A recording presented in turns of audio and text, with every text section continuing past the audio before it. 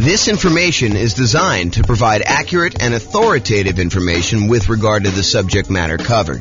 It is offered with the understanding that the presenters are not engaged in rendering legal, accounting, or other professional services.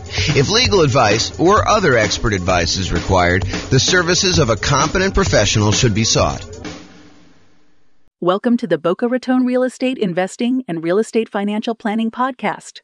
Learn all about investing in real estate in Boca Raton, Florida, with a combination of real estate financial planning and modeling with numbers specific to Boca Raton, plus syndicated, more generalized recordings of live and pre-recorded real estate investing classes, not all of them specific to Boca Raton. Be sure to stay tuned after the podcast for a message from our sponsors. Hello, welcome. I'm James Orr. Tonight we're going over the Nomad real estate investing strategy. So the primary strategies that we're focused on in the podcast and the classes are the ones on the left here. So buy and hold real estate investing, including short-term vacation rentals. That was last week's class. All the Nomad stuff, which we're covering tonight, Nomad by proxy, Nomad with house hack, Nomad to short-term vacation rentals, Nomad with lease option exit, and then the ultimate real estate agent retirement plan. Those are all the ones I'm going to cover tonight, so I'm not going to go into those. And then house hacking. So this is like our primary group of people that we're trying to serve. So buy and hold, Nomad, and house hackers. And then the secondary strategies, which I'll cover more for being a completionist than really that I'm trying to tailor our classes to this. So you'll get stuff here and there from me. So creative financing, owner financing subject to rent to own, lease option, lease purchase, the ultimate strategy, quick turning and flipping properties, the BRRRR strategy, the buy, rehab, rent, refi. I always have to pause and go through the R's in order.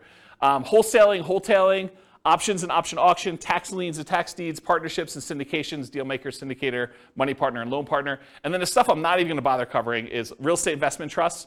Go talk to your stockbroker about those, and covered in other strategies. So if you're like, hey, what about probate, James? Or what about short sales? Or what about foreclosures? Or what about pre-foreclosures? Yeah, those are all going to be sprinkled into all the other stuff. Most of the probate, short sales, foreclosures, pre-foreclosures is going to be primarily creative financing, although they do show up in some other spots. But I'm not going to do separate classes about that as its own strategy. It's really sort of a subset of other strategies. That's why I'm not covering it. So I wanted to acknowledge that I'm not skipping it over. It's just sort of not big enough as its own sort of topic. Does that make sense, everybody? All right, cool. If you got questions, let me know. Interrupt. I do ask that you use the microphone, though, so we can get it on the recording.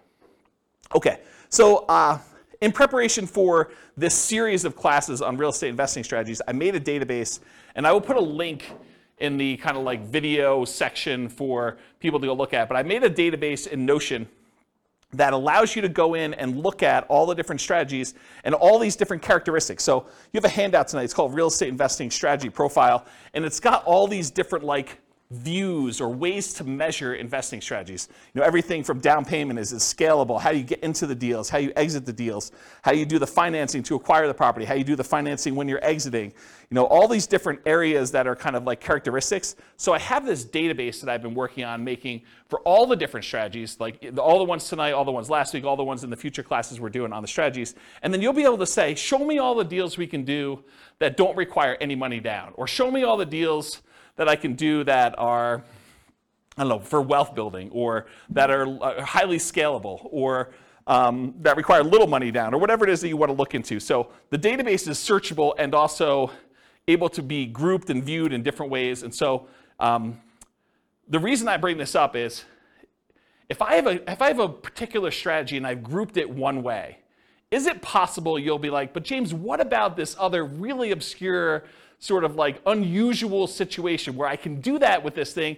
Yeah, so there's exceptions to everything, right? You can do creative financing inside the MLS. It's not likely, right? It's really rare, but you can do it. So I've tried to categorize the strategies, but there are lots of exceptions.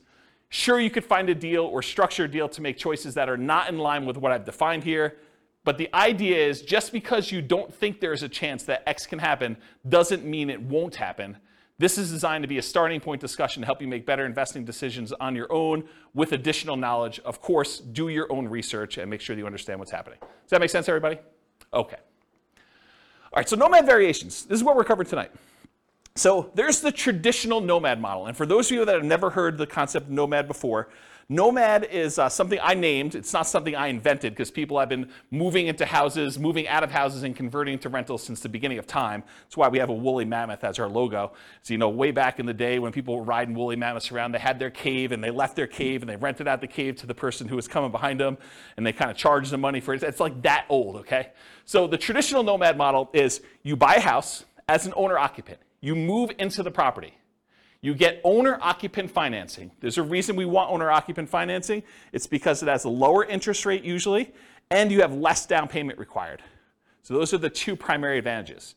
So you buy a property as an owner-occupant, you move in, you live there for a year. The year requirement is not something I just made up. It's not mathematically based. It is a document you sign at closing that says to the lender, I agree in exchange for getting this lower down payment and better interest rate loan that I will live in the property for a year.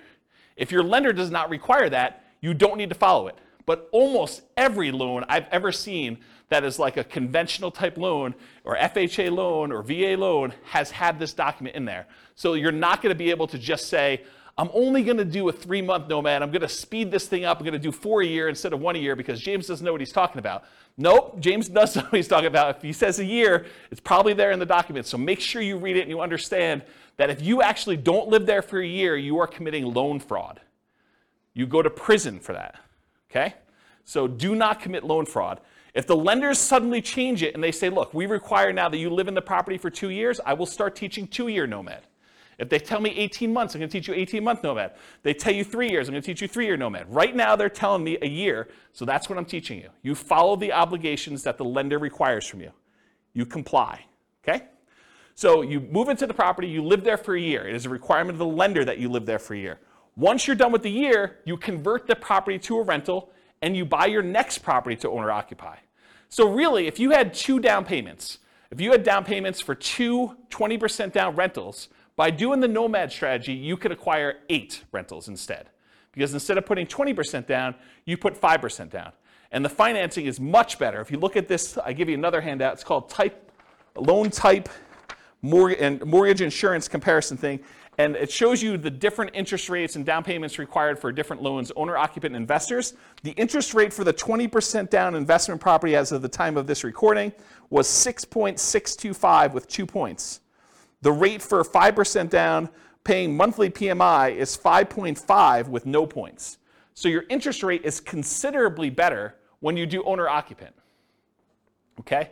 And even though you're putting less down, and it's probably going to be a little bit higher payment, it's not as much higher as you might have thought because the interest rates are better, okay? So Nomad is, in the most simplest form, buy a house as an owner-occupant, move in, live there for a year, convert the property to a rental, buy the next property, repeat as many times as you want to achieve the number of rental properties that you want to acquire, okay? That's the most simple version. Now, all of these are variations, okay? I'll cover those in a second. But for Nomad, you're typically putting owner-occupant financing, 0% down. There are 2 primary 0% down loans. The USDA loan for rural properties. So those are the 2, oh, sorry, I only do one of them. So USDA and VA. VA is a loan that you can get if you're a veteran. That's another nothing down loan program. USDA, you have to do a rural property. VA, you have to be a veteran in order to get them. So those are the 2 nothing down programs. The next lowest down payment is the 3% down conventional loan. That's on your sheet. And there's 2 different flavors of that. There's the lender paid PMI version, and then there's the lender the monthly PMI version. You can do an upfront PMI payment. You could pay a one-time lump sum fee and get rid of PMI. So there's really 3 flavors of PMI. But really the 2 that we are going to discuss most and the 2 that are on your sheet are the lender paid PMI or the owner occupant paid monthly PMI. So that's 3% down conventional. The 3.5% down loan is the FHA loan. The FHA loan also allows you to buy duplexes, triplexes, and fourplexes. So you could do a 3.5% down duplex, a 3.5% down triplex, or 3.5% down fourplex. The other loan that allows you to buy multifamily as an owner-occupant is the VA loan. So the VA, you can also do duplexes, triplexes, and fourplexes. Okay? So that's FHA. FHA's PMI never goes away, by the way. It's there forever. So you'll probably want to refinance out of that at some point. Although if you got a really good rate on it and rates have gone up considerably from there, maybe it's still cheaper for you to actually keep the PMI and not refinance. So that could come up too. And then the last one that traditional nomads use, which is probably the primary one that the overwhelming majority of them are going to use, is the 5% down conventional loan. Because VA and USDA, they limit the number you can have. VA, it's based on your benefits. USDA, I think it's 1. Although I could be wrong about that, but I think it's just 1 that you could have USDA. And then 3% down conventional, I think you can only do that once. And then 3.5% down FHA. There are some really unusual exceptions, like if you move a certain distance out of the area, you can use your FHA benefits again. But really, you're only going to be able to have 1 FHA loan on your Social Security number at any given time. And then finally, 5% down, you can have as many of those as you want, as many as you can qualify for. So when people tell you, look, I'm only able to get 10 conventional loans, that's true, except for owner-occupant. You can get an 11th owner-occupant loan. So you could get an 11th 5% down loan. You can get a 12th one. You can get a 13th one. You can get a 15th one. As long as you have your debt-to-income ratio where it is and you have enough income to qualify, you can qualify for as many of the 5% down loans as you want, as long as they're owner-occupant. But once you get to 10, it's going to be really hard for you to get a conventional investor loan, non-owner-occupant. Pause for a drink. Okay. So that's traditional nomad. All the financing stuff pretty much applies to these other ones too. But fixer-upper nomad is buying a property that needs work, where you live in it, you move into the property, you live there, you do the fix-up work, then you convert it to a rental after a year, 18 months or 2 years, whatever time period works for you, but a year minimum. That's what fixer-upper nomad is all about. Buying properties at a discount, putting in money in order to fix them up, and then converting them to rentals by living in them. Different than Burr, right? Because Burr, you're not living in properties. What's that? You're not refinancing it. You're not refinancing. That's also another good point. Thanks, Nick. Refinance it if you could you buy it with hard money, rehab it, refinance it, live in it? So Rachel asks, are you able to buy a property as an owner-occupant with a hard money loan, move in there, do the rehab, and then refinance it into an owner-occupant loan? You probably could if you could get a hard money lender to allow you to move into a property with a hard money loan. Usually hard money loans are considered commercial loans, and there are different laws and regulations about making owner-occupant loans as a commercial lender. Most commercial lenders do not want you moving into your properties that they have hard money loans on, and so I would think you need to probably have a private loan, probably not hard money, or a hard money lender that doesn't really know what they're doing, and they're willing to take on that risk. Or you do all the rehab before you move in, then you move in and do the refinance where you do that. But then that becomes more of a Burr. And if you're, I'd have to think about that one. I'd like to talk to you. Yeah, I'd have to think about that one. I don't have a lot of people doing that, but I guess you could do some variation on that. I wonder how the delayed financing loan would work, because usually the Burr stuff is at 20% down payment or 80% loan to value. And so that's what we're targeting for our kind of like rate and term refi. When you're doing a delayed one and you have rehab money, I don't know if you could do the 5% down loan programs anymore. You might have to still do like 20% down, which kind of defeats a lot of the benefits of doing Nomad. So I don't know, I'd have to think about that one. And maybe if a lender is listening to this and you want to research that and reach out to me, my email address is at the end of the presentation. Okay, so fixer-upper Nomad, that's buying a property at a discount, living there for a year, converting it to a rental. Nomad by proxy. How many people like the idea of moving into a property every year? Just one in the room. Okay. Everyone else, Nomad by proxy is getting someone else to move in on your behalf. If you have kids and you want to encourage them to get started investing in real estate, and let's say you had planned on buying 20% down, buy and hold owner-occupant, non-owner-occupant investment properties. Well, instead of doing that, you could say, look, I'm going to take this 20% I had set aside for down payments, and I have 2 kids. I'm going to have them buy 2 properties each over the next 2 years. They're just getting out of college, or maybe they're in college, and you're saying, look, I'm going to buy you a property there. We're going to put 5% down. You're going to live there while you're in college. You're going to get 3 roommates for your college buddies, and you're going to stay there for a year. Next semester, you're moving. I'm having you buy another property with 5% down. You're living in the property, and we're going to kind of repeat that to do it as many times as we can that I've got down payments for and I can qualify for loans. That's a variation of Nomad. It's called Nomad by proxy, where someone else is moving in on your behalf. We also have some clients that are doing it with their parents. Parents are moving in from out of the area. They want to be near their grandkids. The kids, I guess that's grandkids. But they're basically saying, look, mom and dad, I'll tell you what, you come out here. I will put the down payment up for you to move into a property. We'll both own the property together. When you pass on, we just have an understanding that I am inheriting this property. You change your will, right? So you can live in it for the year. You're going to pay me rent, but you're going to be the ones that get an owner-occupant loan. I'm going to put 5% down. You're going to move in. You're going to be the owner-occupant on there. I'm going to help co-sign because you're retired and maybe you can't qualify for the loan. Maybe you don't have the down payment, but that's another version of Nomad by proxy. Okay, Nomad's a short-term rental. So same idea. You Nomad, you you buy a property, you live there for a year. But at the beginning, bless you, at the beginning, you decide, hey, look, I'm not just buying a straight up long-term rental property. I want to find a property that has really good short-term rental or vacation rental properties where this would be a great vacation rental once I move out. And so you move there, you move into the property, you live there for a year, and at the end, instead of converting it to a year-long lease with a regular tenant long-term rental type property, you convert it to a short-term or vacation rental. And you're just renting it out to like weekend people in for whatever they're doing. So traditional short-term rental. Once it becomes a short-term rental, it's like you had acquired it for a short-term rental. Except the way you acquired it was 5% down, or 3% down, or 3.5% down, or 0% down in order to get the deal to begin with. Does that make sense? Okay. Nomad with house hacking. So some nomads buy a property with the intention of having other people living in the same unit. The most common one is duplexes, triplexes, and fourplexes, where someone buys a duplex, they live in one half, and they rent out the other. That's the most traditional kind of house hacking thing, except with Nomad, you're buying the property with the intention of, after a year, I'm moving out, and I'm converting all of it to a rental. And then I'm going to buy my next property, and buy my next property, buy my next property. And most of the time, you're unable to do like sequentially a lot of duplexes, triplexes, fourplexes because you're limited in the loan types that allow you to do these multifamily. You can only do really one FHA. Maybe you get one, maybe your spouse gets another one. Maybe you get divorced, get remarried again, you get your next spouse to do a third one. Maybe you do something fancy like that, but for the most part, you're going to be hard-pressed to do more than 2 or 3 at most. I mean, maybe you have a VA benefits, you do your VA loan first, then you do your FHA loan, then your spouse does an FHA loan. Maybe if you and your spouse were military and you each got a VA loan, you each got FHAs, maybe you get to 4, but that's going to be really hard to do and very specific circumstances to do it.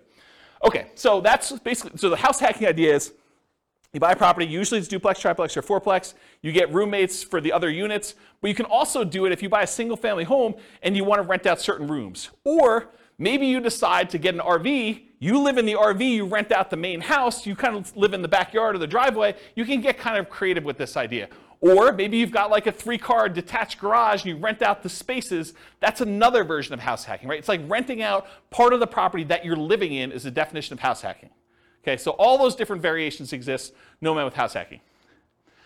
The Nomad with lease option exit. So nomading, you buy the property, you move in, you live there for a year. At the end of the year, instead of converting it to a long-term, 1 year at a time lease, you say, I'm going to go find a tenant buyer, someone who wants to purchase this property, but they need a year or 2 or 3 in order to get something in line in order to be able to qualify to buy it. Maybe it's enough down payment, or maybe it's time on their new job, or get their debt to income right, or their credit score up, or whatever. But they want to rent it from you for a year or 2 or 3 with the option to buy it from you from a year or 2 or 3 down the road. And so you buy a property, you live there for a year, then you find a tenant buyer instead of a regular tenant, and you actually lease option it to them where they give you an option fee, and then they lease it from you, and then they exercise the option at some point in the future. Or if they don't exercise the option, you get the property back, and you presumably find another tenant buyer to come in and eventually buy that property from you. One of the big benefits of doing this strategy is it can, in an ideal situation, it can eliminate the need for your second and third and fourth and fifth, so on, down payments. Because you can get an option fee from the tenant buyer that is coming in to lease option the property from you that is at least 5% that will cover your down payment on the property that you're moving into and buying. So you could, in theory at least, actually acquire the properties where you do, your option fee covers the down payment for property number 2, and then once you're in property number 2 for a year and you're going to lease option the next one, the option fee from property number 2 could be your down payment for property number 3 that you're buying, and do this. It makes it a lot easier if you at least have the down payment so that you can front it and then you get it back after a year or 2, but you can technically, and lenders have told me they're able to do this, you can technically use that option fee if you get it in advance as your down payment for the next property. Okay. Oh, I'll add one more thing about this lease option thing, which will come up later tonight when I go over the other part of it. And that is, What do you do when the tenant buyer, what I call, pops out the property? They actually execute their option and they purchase it from you, and you walk away with a lump sum of cash. What do you do with that extra cash? Well, I usually combine this Nomad with lease option exit with an additional parallel path of you buying 20% down rentals or 25% down rentals with the extra money you have when they sell. Because you can only move in so often. You can only move in once a year, and eventually you'll have more down payment money than you need for doing Nomad. So eventually you probably will convert that money either in the stock market or something else, or you use it as down payments to buy 15% down, 20% down, or 25% down rentals. Does that make sense? Then you don't have to move into those. So you'd be buying 2 in a year instead of 1. And I did a whole class, I actually wrote a book on this, but I did a whole class on this strategy. I think I called it as something like how to acquire a multi-million-dollar real estate portfolio starting with just $3,000. And the idea was the $3,000 covered you to buy a single property to start with, and then you used option fees in order to acquire the next ones doing lease option exits on all of them. And I gave away the book for Christmas one year. Do you guys remember what year that was? 2017, 2018? It was a long time ago, right? Before the bad times. Before the bad times. But I gave away that as a Christmas gift. And did you guys ever read it? I thought it was a pretty decent book when I wrote it. So if you could find, there's a class on that. I may have even taught it multiple times. I think I taught it multiple times. Anyway, that's the idea. So that's Nomad with lease option exit. And then the last one is, what if you were going to Nomad, but you got your real estate license? So instead of having to come up with 5% down, you come up with 5% down, but you get paid a 3% commission when you buy a property for yourself. And so really you're net out of pocket 2%. So you put 5% up, you immediately get 3% back, so you actually are able to acquire properties with less down. And so we're going to walk through the math tonight of what I'm calling the ultimate real estate agent retirement plan. You have a real estate license, and when you buy your own properties, instead of having to come up with 5%, you can actually get a rebate and get net 2%. Or maybe you buy your first property with 3% down, you get 3% back, you had nothing in the deal. Okay, so that's an example of that. Any questions on the variations? I'm going to go through a lot more detail, but I wanted to cover what they are so that you understand what they are as we go through the kind of like different perspectives. Yeah, microphone for Nick, if you would, Rachel. Thank you. Are you violating the loan by doing the short-term rental and short-term renting it before your 1 year is up? So you're saying, hey, what if I move out of the property early at 11 months and I convert it? No, you still live in it, but like just on the weekends, you rent it out. Oh, I don't think so. I think you could actually do vacation rentals in the first year on an owner-occupant loan. That's my understanding. And the example I'm using to cite that is you could buy a vacation home. You put 10% down. It's technically an owner-occupant second home type loan, but you're renting that out to vacation people in that first year. I don't think there's any laws or rules about that. And let me back up and say this. Check with your lender, because I'm not a lender. I don't know, and your lender may have different rules, or your loan, or they may have changed the rules since you listened to this recording. But go check with your lender and ask them those questions. But my understanding is that there is no problem with that. Yeah, good question. All right, any other questions on these? You guys like this? Pretty cool. It's got a cool class. See? Check it out. All right, so now I'm going through this kind of like real estate investing strategy profile, and I'm going to just start talking about the different characteristics of this strategy and kind of like where it lies. So is this a real estate investing strategy or a real estate entrepreneurship strategy? And I define the difference as this. When you're investing, your primary goal is to take money and get a return on that money. So you put out money and you're expecting to get a return on it. Real estate entrepreneurship is different. You're kind of like starting a business and you expect to get paid primarily for the time you've got invested. Not necessarily the money you're putting into deals, but the work that you're putting in. And so traditionally with buy and hold, you put up 20% down, 25% down, and you want to make it as passive as possible. You're not really trying to get a return on your time. You're trying to get a return on that 20% or that 25% down. When real estate entrepreneurship, you might be going buying properties creatively, lease options or subject to or something like that, where you're primarily going out, you're doing marketing, you're talking to sellers, you're getting a seller to agree to some type of creative financing deal. Maybe you're not putting a lot of money in the deal, but you have a lot of time and effort put into it. And so that's real estate entrepreneurship, where you're trying to get a return on the time you put in primarily versus the money. So nomading, in my opinion, is investing. Is you're putting up some money and you're doing this. There's not a lot of extra work to nomading, more so than just picking out the property, acquiring the property, and moving in. So most of the time, people are typically thinking of nomad real estate investing as an investing strategy rather than real estate entrepreneurship. However, there are strategies that are more entrepreneurial. They take more effort and more work. For example, fixer-upper nomad. You're moving into your property, you're doing manual labor. Either you're managing a contractor or contractors or trades in order to come in and do stuff for you, or you're doing it yourself, or you're actually swinging a hammer and laying flooring and painting and stuff like that in order to do that. That's pretty active. That's pretty entrepreneurial, in my opinion. So these are more entrepreneurial. Fixer-upper nomad, nomad to short-term rental. Unless you're hiring a property manager and it's really hands-off for you, that one's probably going to be more hands-on, more entrepreneurial, more active.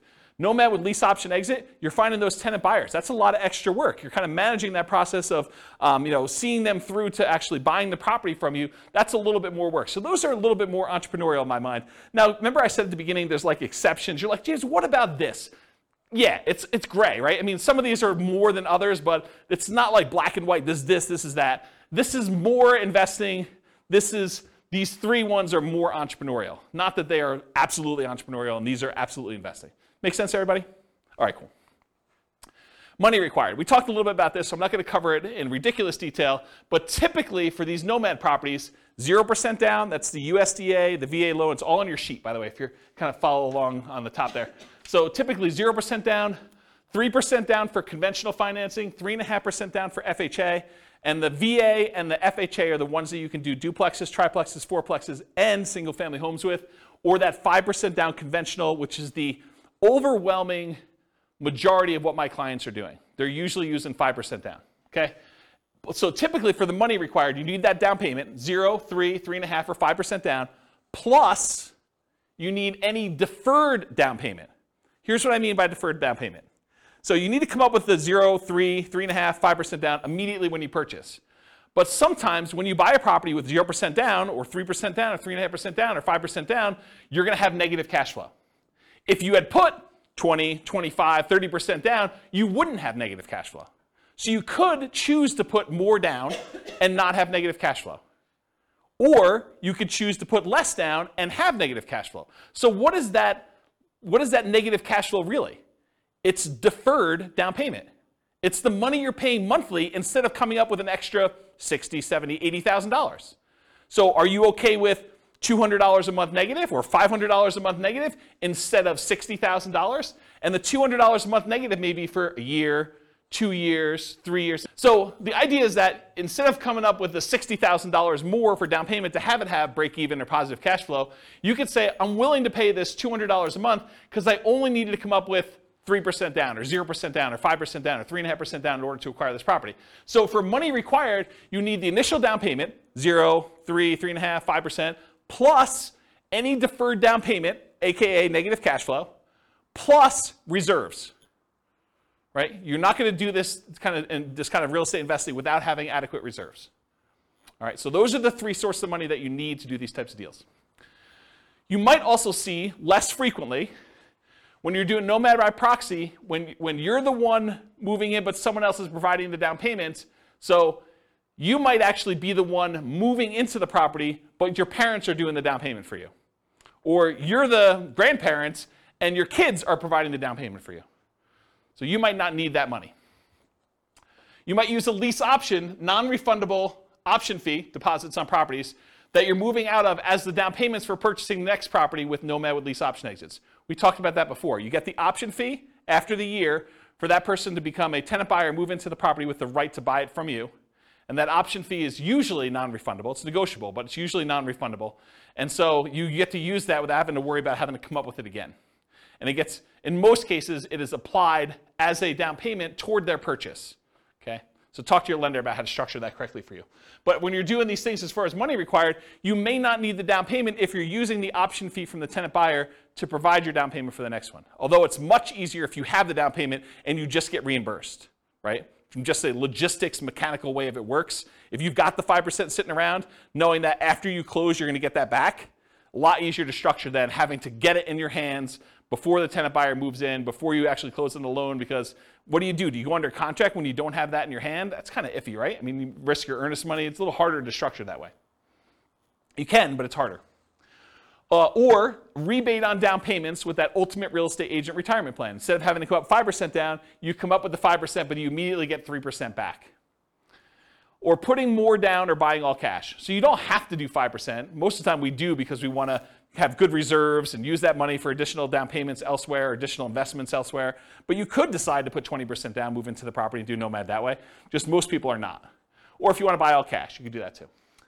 There's another little variation here for Nomad to short-term rentals. If you're doing that vacation rental thing, technically you could do a vacation home.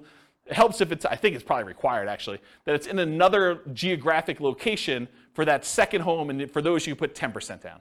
So you can get another vacation home in wherever you want to vacation. You vacation in it, a couple weekends a year, and then you rent it out short-term rental for the rest of the time. So you could do that also, usually in parallel for that second home. Any questions on these? Cool.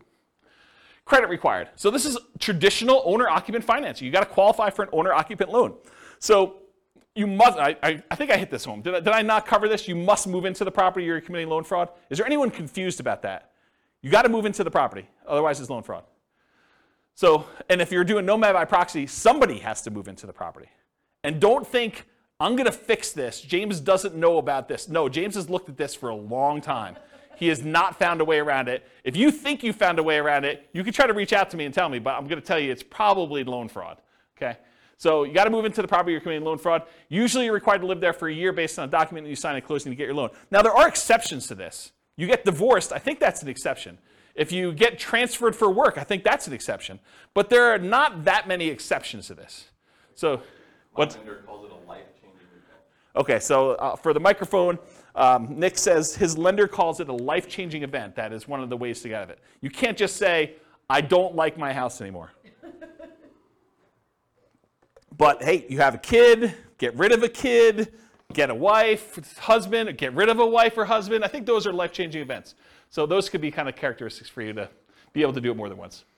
Typical credit score you need is 620, although it varies a little bit for different loan programs. The better your credit score, probably the better your interest rate's going to be, except for FHA, which I think is the same no matter what. And the cheaper your PMI is going to be. There are some exceptions. You can go down to 580. I think FHA and VA allow you to go down a little bit lower than 620. I already talked about that. Less common situations, if you're buying without a loan, all cash, obviously a credit score is not required for doing that. And then if you're Nomad by proxy, where someone else is getting the loan, you may not need to qualify yourself.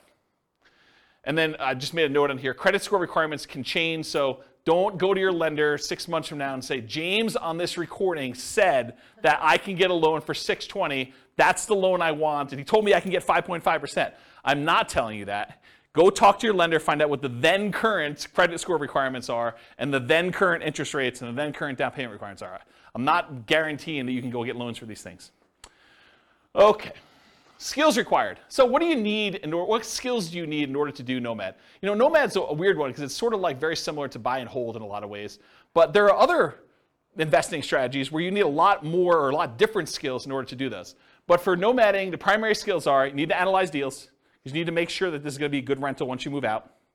You need to find cash flowing deals. You need to find a property that makes sense for you to buy. You don't want to just buy anything. And I think that's probably one of the bigger mistakes is people buy properties that they primarily, bless you, they primarily want to live in, but that may not make the best rentals. I think there's a little wiggle room there, but you don't go buy your dream house that would never make a good rental just because you can. Okay, so you need to find decent cash flowing deals.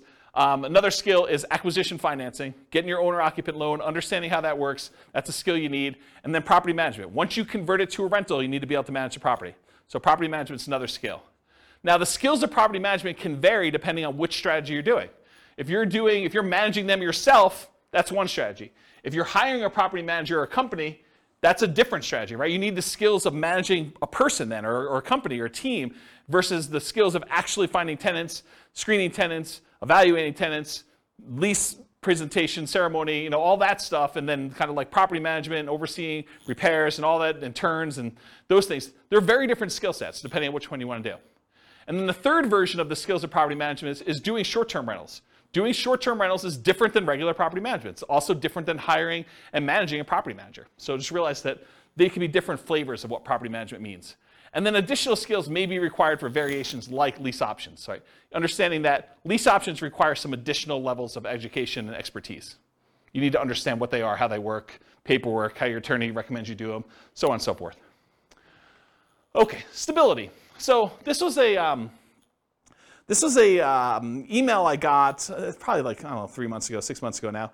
And it was a guy that does the Farnham Street blog, whose name escapes me, and I probably should have looked it up because I forgot it last week too. But he basically sent out this blog post in an email, and it was about this idea of active versus passive stability. And the basic concept is something is considered passive if you do it and then you don't have to do anything to it anymore. It's sort of like it'll take care of itself.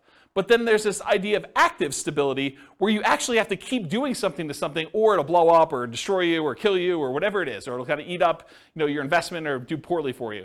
And so real estate on a whole is very active, right? If you don't do anything with your property, even if it's vacant land, if you don't pay your taxes on it, they're going to come and they're going to take the property, right? They're going to do your foreclosure, they'll have a tax lien or tax deed sale, and you'll lose the property. So it's very active. But even within the active part of it, there's some variations. For example, if you go get a 30-year amortizing loan, that's more passive than getting a interest-only loan that has a balloon, right? If you don't really do anything with the loan, over 30 years, that thing will pay off, right? You're just making the payments every month, that'll pay off.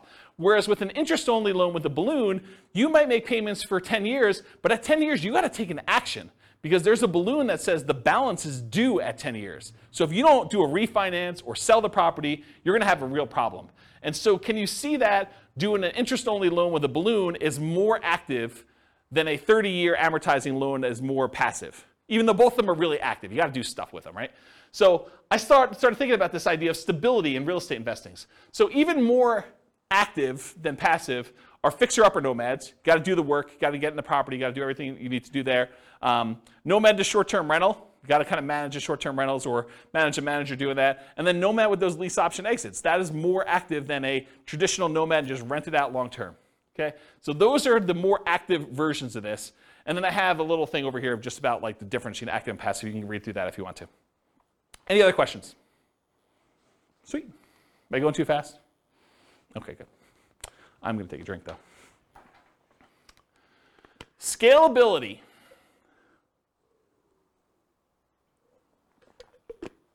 Okay. So what if you really wanted to do Nomad 10 times in the first year? Hard to do, right? Because you got to move into the property. We got that year-long commitment we got for the lender. So Nomad is often limited to one per year. From that perspective, it is much harder to scale. There's a slower acquisition speed for you. You get slowed down. Some would argue that's good, right? You're kind of like dollar value averaging or dollar cost averaging, depending on how you look at it and what you're kind of like squinting to kind of convert it from a stock kind of term to a real estate term. But you're buying 1 unit per year, regardless of what the price is doing. So you're buying like over regular intervals. The market's down, you get a little better deal. Market's up, you pay a little bit more, but the properties you purchased previously are also up too, presumably. So you could increase your speed, your ability to scale, with Nomad by proxy. You could have someone else move in. You got 3 kids, you can do 3 a year now, right? You got 2 sets of grandparents, you want them to move near you, great, you can now do 2 a year. Nomad to short-term rental. So with 10% down, you might be able to do a second vacation home in parallel to this strategy, right? So as far as scalability goes, you could move into one yourself where you live in, and then maybe you buy a second vacation home every year in a new location. And then you could put non-owner occupant, regular investor, not moving into the property, a strategy like traditional buy and hold in parallel. So you buy 1 Nomad that year, and you've got enough for a 20% down payment. You buy a 20% down payment non-owner occupant, you could be doing those at the same time. So as from a scalability perspective, though, there is something working in your favor with Nomad, and that is it is 1/4 the down payment required for traditional buy and hold. Instead of having to save up 20% down, you only need to save up 5% down. So from that perspective, it's even more scalable than traditional buy and hold is. You know, it's somewhere between a third if you're doing the 15% down non-owner occupant loans. Most people are probably doing the 20 or 25. So in that way, it's 4 times as scalable. For the same down payment you need to buy 1 20% down rental, you could buy 4 Nomads. It takes you longer time to do it, but you can actually do it faster in the form of down payment. So if you've got great savings rate, maybe you don't need to worry about that as much. But if you're slow on your savings rate, this could actually be a way to speed things up. Also, 5% down payments, the owner-occupant ones typically have better interest rates. So from that way, it helps you as well. Any questions on scalability? Cool. Risk exposure. So I would consider Nomad to be a medium risk strategy. I don't think it's a low risk strategy, and I don't think it's a high risk strategy, because there are things that are riskier and there are things that are less risky. But I would consider this to be a medium risk strategy. And so here are some of the risks you have when you do Nomad. You have what I call amplified returns. Because you're putting less down, sometimes as little as 0, plus some closing costs and stuff like that, sometimes as little as 0 down, your returns get amplified. If things are going well, they get amplified positively. You know, if you make $12,000 in appreciation in 1 year on a very little or 0 down investment, your returns look amazing, right? You put $1,000 into the deal, you make $12,000, that's like crazy, crazy good. However, what if property values went down that year? Well, they get amplified in the negative direction as well. So if you have a loss, they get amplified negatively. If you have a gain, they get amplified positively because your down payment is so much smaller. Another risk is increased likelihood of negative cash flow, right? If you're only putting 5% down or you're putting 0% down, your chances of having negative cash flow are greater than if you put 20% down or 25% down. So I think that is an additional risk that you have. Now remember, that negative cash flow is really a deferred down payment. So you could argue that it's less risky because you don't have to put the full $60,000 out all at once.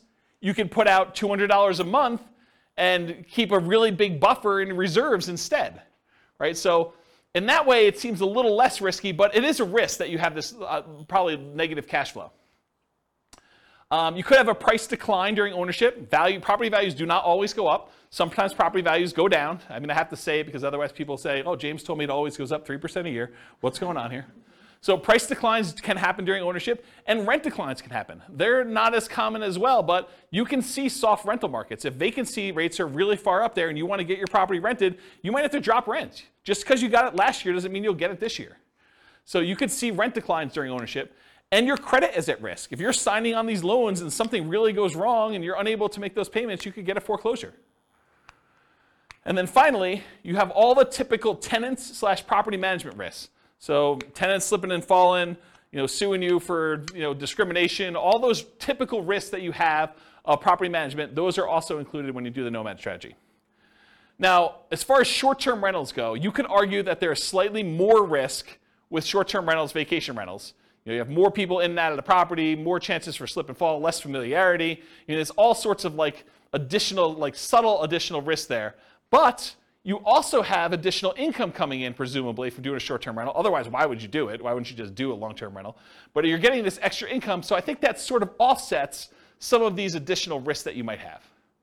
So I don't know, maybe it's a little bit more neutral, but you also have an unusual risk with short-term rentals, and that is the risk of kind of like HOA or city or county or local governments or even insurance companies changing their policies such that the property you were once using as a short-term rental can no longer be used as a short-term rental. So I think that's an additional risk that you're less likely to see with long-term, year-long leases, buy and hold type rentals. Any questions on risk exposure? Is this helpful for you guys, kind of seeing it's all broken out this way? Are you seeing the form, those that came, who came last week? Just you, right? Are you seeing the parallels of how this works now? Yeah, this makes a lot of sense. That's the idea. I try. All right, so profit speed. How quickly and what magnitude of profits do you see? So how quickly do you make money and what size of money do you make at what interval? So if you guys have seen this before, this is my return quadrant. The return quadrant shows you the 4 different areas of return you get by having a rental property plus reserves. So on the left-hand side is cash later, appreciation, and debt paydown. It's money that you're seeing in your return, but you're going to have a hard time accessing until you either sell the property or you do a cash-out refinance. So the property values tend to go up over time, and you tend to pay your loans down over time. That usually increases your equity in your property, and you can access equity by selling the property or doing some type of cash-out refinance. Those are the 2 primary ways. There are other ways, but they're more unusual. And then on the right-hand side is your cash now stuff. That's cash flow and the tax benefits you get by owning rental property, and I'm specifically talking about cash flow from depreciation. Cash flow from depreciation is you take the amount of, when you own rental properties, the government allows you to depreciate the property, usually over 27 and a half years for residential properties. So imagine you bought a rental property And when you kind of like do your math based on what you paid for the property, you subtract out the cost of the land because you cannot depreciate land, you can only depreciate the building. But if you imagine for a minute that when you figure out your depreciation, you're able to depreciate maybe $10,000 a year. That's gross depreciation. That's the amount that you could take in gross depreciation. And then I'm not an accountant, go talk to your own accountant, but this is my layman's version, and you cannot use this version on your tax returns, but this is basically how it works. If you make $100,000 a year and you have $10,000 in gross depreciation by owning a rental property, then you're only paying taxes not on the $100,000, you're paying taxes on the $90,000. So what you really end up doing is you save $10,000 of taxable income. So if you take that $10,000 in taxable income and you multiply it by your effective tax rate, which is a conservative way to look at it, then that is the amount you have in cash flow from depreciation. That's the amount you did not need to pay in taxes at the end of the year, or the amount that you could take by adjusting your exemptions on your job income and take them with each paycheck. Okay? So let's say your tax rate was 20%, you had $10,000 in gross depreciation, you multiply 20% times the $10,000, you now have $2,000 a year that you're getting in cash flow from depreciation. You can either get that back at the end of the year instead of having to pay taxes on it, or you can adjust your exemptions. That's exemptions, right? That's what it's called, Denise? Withholdings, that's it. So whatever it is on your tax return where you actually are saying, I don't need to pay in as much tax because I keep getting a refund at the end of the year, so let me pay in less. So you do that, and then on your paycheck now you see an extra, whatever it is, $180 or 170 bucks, whatever it works out to be, on your paychecks that you now got in. So that could help offset any negative cash flow you might have, or it could add to your cash flow that you're already receiving from the property. But it's through your paycheck and tax savings, not directly from the property. Does that make sense, everybody? And then this total adds them all up and reserves. The top half of this quadrant, if you've never seen me teach this class before, the top half of the quadrant are the ones that are more speculative. They're more reliant on how the market performs. Do property values go up? That's appreciation. Does rent go up, or is the kind of the rent holding strong? That's cash flow. So the top half tends to be a little bit more speculative. The bottom half tends to be a little bit more contractually or government implied regulation sort of thing. So you either get the debt pay down based on the loan you have, it's a contractual obligation you have with the lender when you get your loan, or tax benefits, that's part of tax law. So these tend to be a little bit more certain, less speculative in what your returns are. Okay? And then reserves is the amount of money you're getting on the money you have set aside for reserves, whether you're keeping that in a savings account and getting 1%, or you've got it in the stock market and you're getting 8%. The amount of return you're getting from having those reserves set aside so that when you need to access them, we got to take that into account because we're going to divide all these other returns by the amount you have in reserves as well to show what your overall return is with the drag of having those reserves. So we got to give you credit for the money you're earning on the reserves. So that's why it's there too. Okay, so let me make sure I cover what I wanted to cover in here. So with Nomad, you typically can start seeing the appreciation and the debt pay down within 30 days, right? You buy the property values go up, you pay down the loan a little bit, you start seeing those right away. However, cash flow you don't get till a year, and your cash flow from depreciation you don't get till you convert it to a rental. So if you're house hacking, you get a little bit of it now, but really you're primarily seeing that a year from now when you convert it to a rental. Rents and security deposits are typically paid in advance, so you do get that a little bit more up front. Short-term rentals, while you're still living in a property, can speed up your time to receiving cash flow. So you could, on weekends, short-term rental your property as a vacation rental. Lease options, you typically see an upfront option fee. So that's another speedy thing if you're doing a Nomad with lease option. Using a property manager can slightly delay your time to producing cash flow once you convert it to a rental, because most property managers are not giving you the security deposits or the cash flow as soon as your tenant moves in. Usually there's like a bookkeeping delay, maybe even a little delay for having some reserves with them or whatever they're doing. And then usually we think of this as a percentage return of the amount invested. It's either cash on cash return on investment or a cap rate. Cap rate is the return you get if you bought the property all cash. And then I talked about cash flow from depreciation. Any questions on profit speed? Cool. Finding deals. So how do you find these crazy Nomad deals? Well, the primary way that most people find Nomad deals is through the MLS. The MLS has the largest selection of properties, and so most of them are finding it through the MLS, the multiple listing service.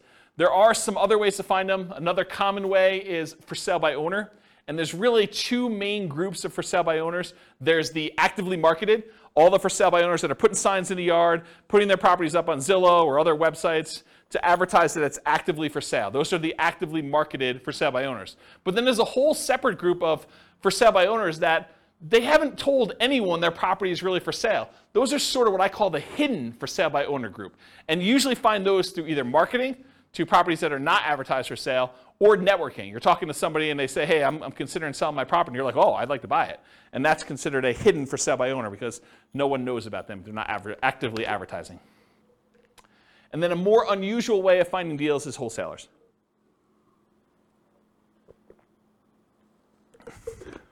Okay. Any questions on finding deals? What are you laughing at? So easy? Oh.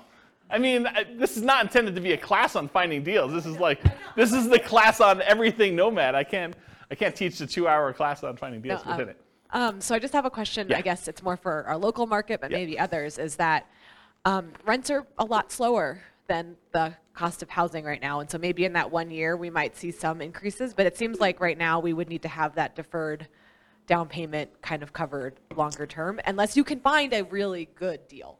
Yeah, I think that's also, true. being able to get traditional financing on, if you want to do the like fix it up, that's also a lot harder to do right now too, because a lot of homes are selling for far over their appraisal values when they're depreciated. Just curious if you have any thoughts on that right now. I think that's true. I think what we've seen over the last, it correctly. I think we've seen over the last, 5 years or so, maybe even longer, property prices have gone up quite a bit, very fast.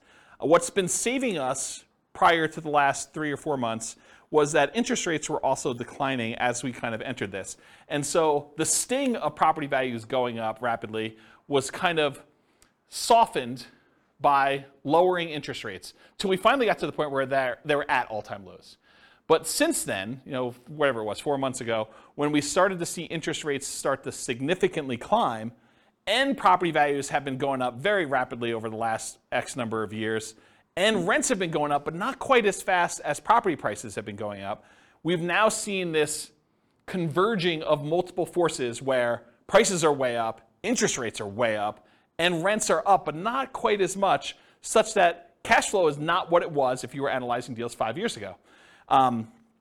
Will it get better? I think it's going to be individual market specific, and I'm specifically saying it that way because this recording is intended to be for a national audience.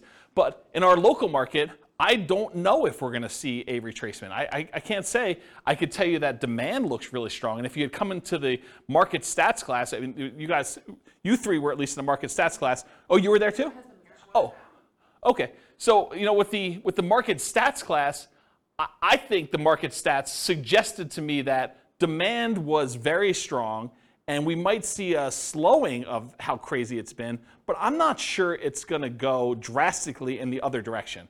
I mean, it's possible. I can't predict the future. My crystal ball is really blurry for me, but I think that we're probably going to see a slowdown, maybe a little bit retracement, but I think that's true. Now, if you think about it, though, if you put 20% down and you were able to get break-even cash flow a few years ago, maybe now it's 25% because you see an increase in down payment and an improvement in interest rate in order to get to that point. Maybe it's even hard to find those. But I think there's still, even in the craziest, amazing markets, there are still exceptional deals out there. You can still find that amazing cash flow property. It's harder.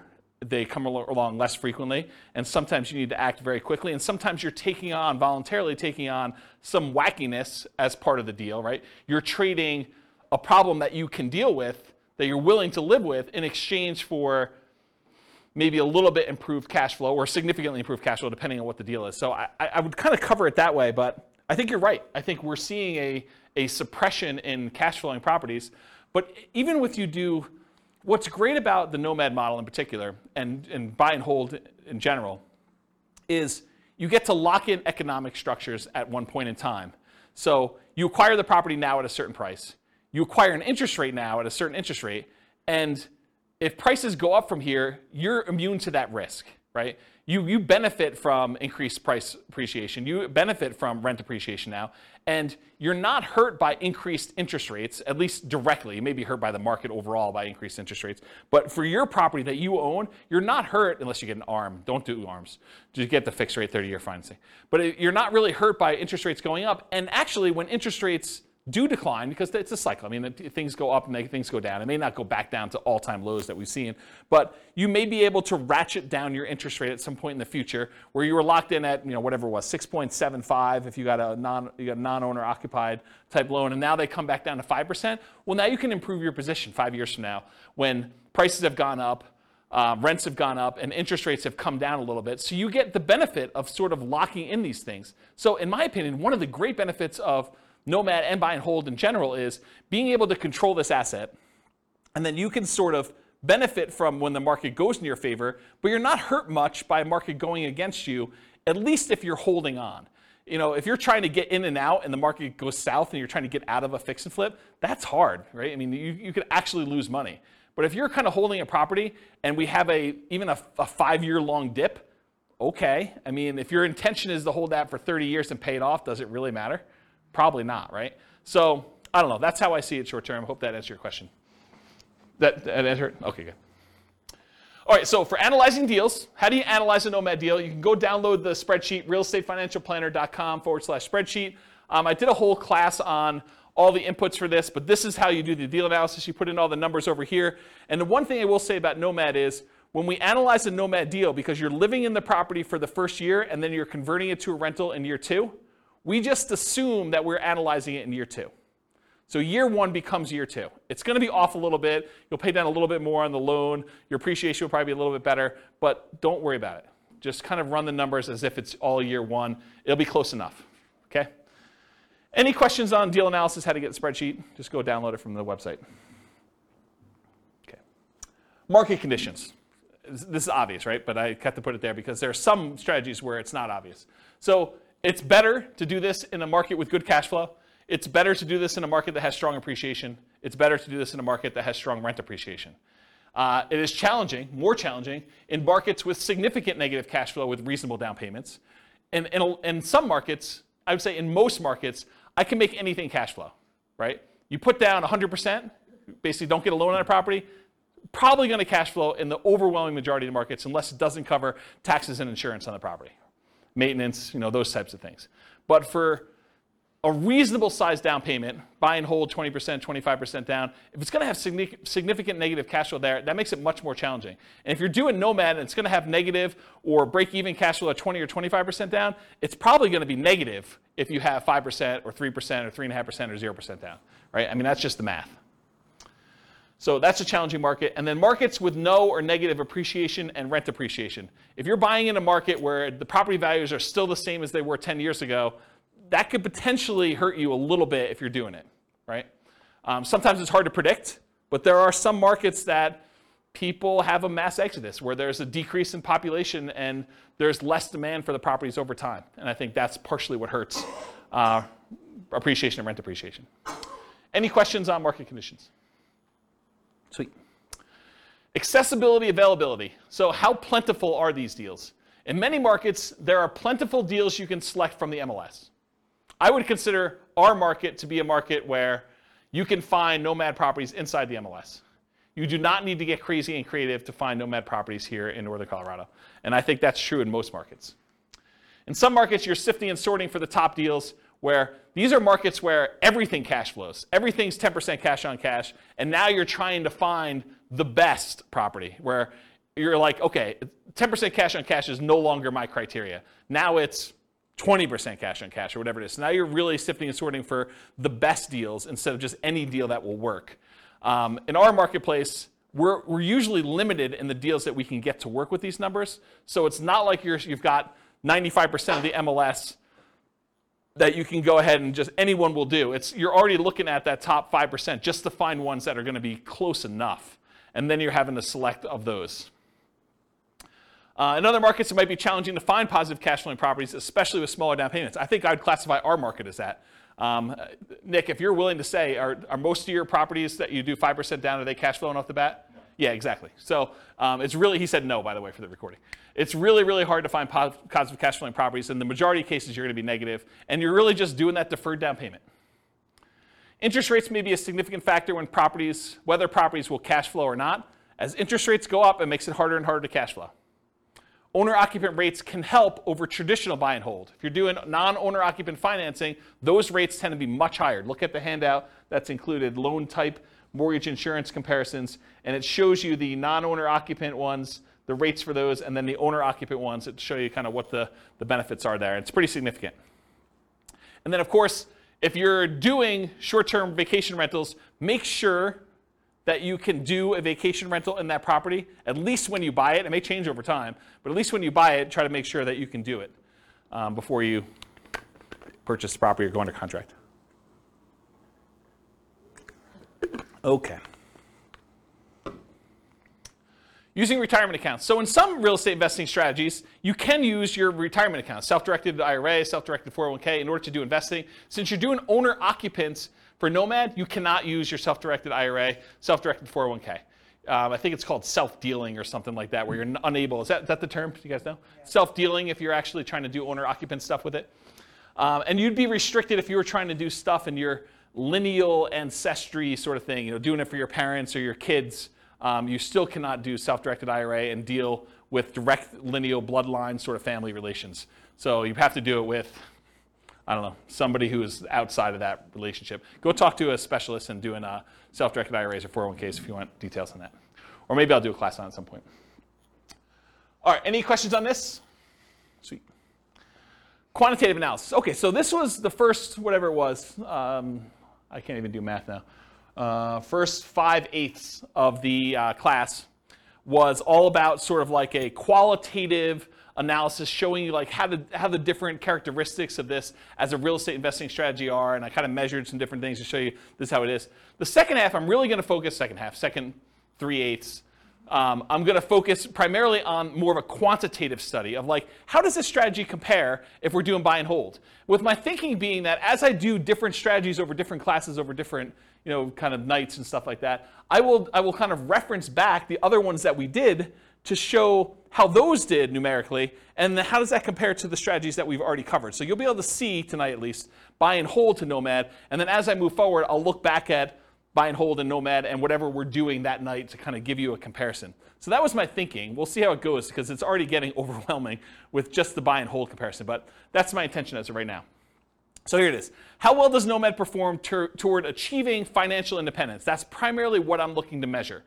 And as I go through these, one of the things I realized very quickly as I went through them, because I was making decisions as to, well, I'm not going to show 30 examples of this one. I could show 30 examples of this strategy versus 30 examples of this strategy. I'm just sort of showing one or two of each kind of group, but each individual sub-variation of Nomad could literally be its own full-day seminar, not even just one class. It could be like a full day of, let's go over all the different ways that Nomad with lease option could work and how that impacts your ability to achieve financial independence and how they compare and risk. And there's there's a lot of stuff. So I have a lot of stuff I can cover over the future. So there will probably be their own eventual full classes on each. And there probably are at least a full class or several classes on them. It is, and this is kind of like a warning to you, it's naive to generalize these results. Okay, so if you go and say, oh, James said, and I'm making this up because I don't remember, James said lease option is the best strategy I should do, so I'm always going to do lease options in every situation. And he says Nomad by proxy is the second worst, so I should never do that one. Oh, that would be bad for you, because this was a very specific situation for a very specific group of people with very specific amount of money they've got coming in, and property prices and appreciation and their rent to price ratios. Like all those things will come into play.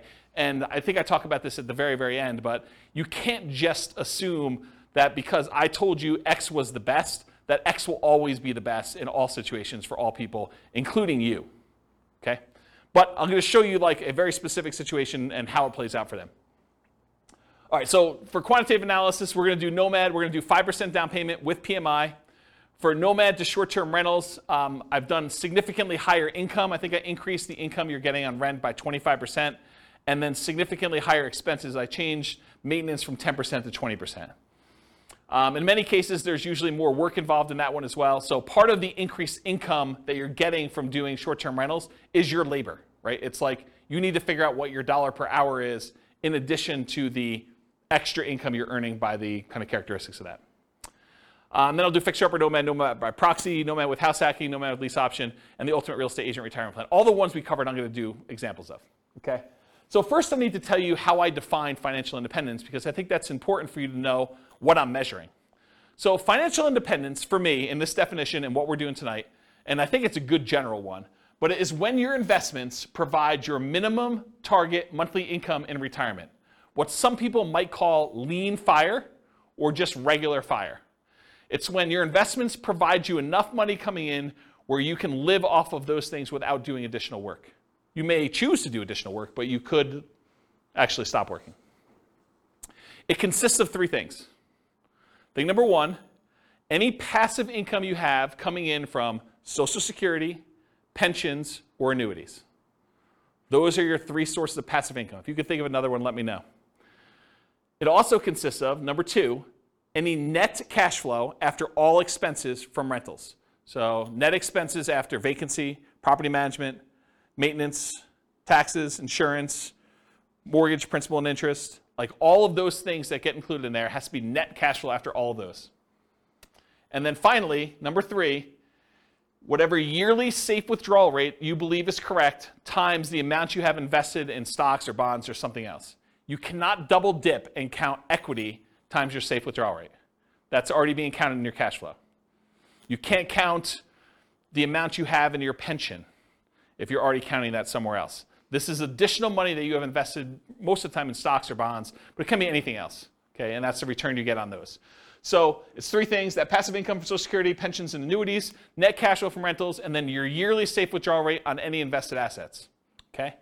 Those are when the sum of all three of those, when those exceed your minimum target monthly income in retirement, you meet the definition of being financially independent.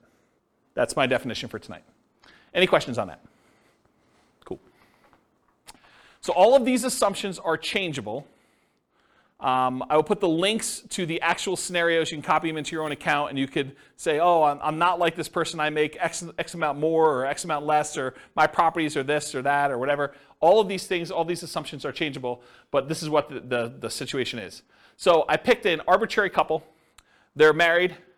They're both 21 years old. They recently graduated from college, and they're working in a technology department of a large healthcare business. They have a total of $10,000 saved up between the both of them. It's not each, it's combined. They earn a total of $72,000 per year combined, not each. They each, another way of saying this is they each earn $18 per hour times 2,000 hours per year worked equals $36,000 per year each that they make. They're saving about $1,000 per month before they buy any houses. If they were to buy a house, it would be less because their cost of renting is lower than the cost to buy. Okay? But right now, if they're renting, they're saving $1,000 per month. They are obsessed with achieving financial independence so they can retire early. They want to find their best path to financial independence together. For the modeling, they're both taking Social Security at age 67, and I incorrectly modeled it such that they worked through 67, so the amount they collect in Social Security at age 67 assumes they work through that full time period. Technically, if they retire early and they stop working, Social Security will be a little bit lower for them. But then they would have already had enough financial independence from their other assets where it shouldn't matter. That's why I was able to justify it to myself to let it go. So Social Security estimated based on them working until age 67, so I said that. Any questions on this? Cool. So I highlighted on your loan type mortgage insurance comparison sheet the different owner-occupant loans and the interest rates. So we didn't use FHA or USDA or VA or 3% down, either of those, or the 5% down lender paid. This is why it could be an entire class or an entire day just on each one. We could look at different loan combinations, right? We could do They got a VA loan first with a duplex, then they got a FHA loan with a triplex, then they did 5% down, or maybe they did 3% down. So, I mean, it could take a day just to go through all these variations, or you guys do it on your own. What I did is I said, okay, they're doing 5% down with monthly mortgage insurance at 5.5. That's what I use for that, okay? Any questions on loan? Okay, these are more changeable scenario assumptions. I said, let's model this for 60 years, 720 months. I went and I looked up what their kind of like generic effective income tax rate would be for earning that $72,000 a year. 17.85% is what their effective income tax rate would be for that. I assumed it's a 3% inflation rate for the entire period. You know, we're seeing a higher than inflation right now. Maybe it'll be lower in the future. Maybe it'll be 3%. Who knows? The Fed's stated ideal inflation rate is 2%, for those that know. We assume 5.5% mortgage interest rate, owner-occupant rate with 5% down. I assume they're using a 4% yearly safe withdrawal rate. So any extra money they have invested in the stock market, I'm using 4% safe withdrawal rate to see if that contributes to them achieving financial independence. So they'll have their rental property income from the stuff they're doing with rentals, but any extra money they have set aside, we can use that towards seeing if they qualify for being financially independent. They need $5,000 minimum target monthly income in retirement in today's dollars. That does adjust up with inflation over time. So 10 years from now, it's not $5,000, it's whatever it is, $6,000 and change. I'm guessing, I don't know if that's the exact number, but it goes up over time. So the kind of like hurdle, the threshold for them to be considered financially independent is getting harder and harder the longer they wait. Another way of saying that, okay? And why did I use $5,000? They make $6,000 a month. 6 times 12 is 72, right? So why am I using $5,000 here for minimum target? Because they're saving $1,000 a month. So this is sort of like the money that they're living on. When they're finally financially independent, they're retired, they don't have to save that $1,000 anymore. Okay, so we're saying that they only need $5,000 to be considered financially independent. And just arbitrarily, I said that $10,000 is their ideal lifestyle. So we'll see, maybe not tonight, but we'll see in other things that I do when they achieve $10,000 as an ideal target monthly income retirement as another chart. Any questions on these assumptions? Sweet, take a drink.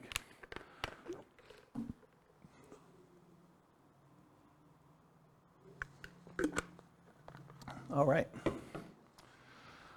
Ooh, small fonts. Okay, so these are the property assumptions. These are the details that I use for the property.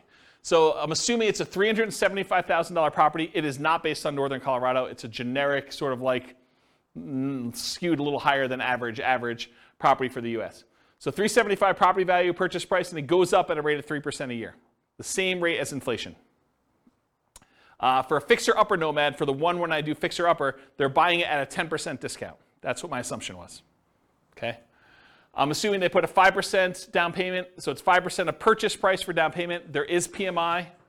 For the fixer-upper, I'm saying they need to spend, bless you, I'm saying they need to spend $12,000 in fix-up money, as well as the down payment and any closing costs in order to fix that property up and capture the 10%. So it's not like they got 10% profit. They got a 10% discount, then they had to put $12K up in order to capture the rest of it, okay? For lease option, I'm using the option fee for paying the down payment on the second property on, so it does not require a 5% down payment for subsequent ones after the first one. They got to save up for the first one now. And then for the ultimate real estate agent retirement plan, I'm assuming they're getting a 3% rebate as a commission.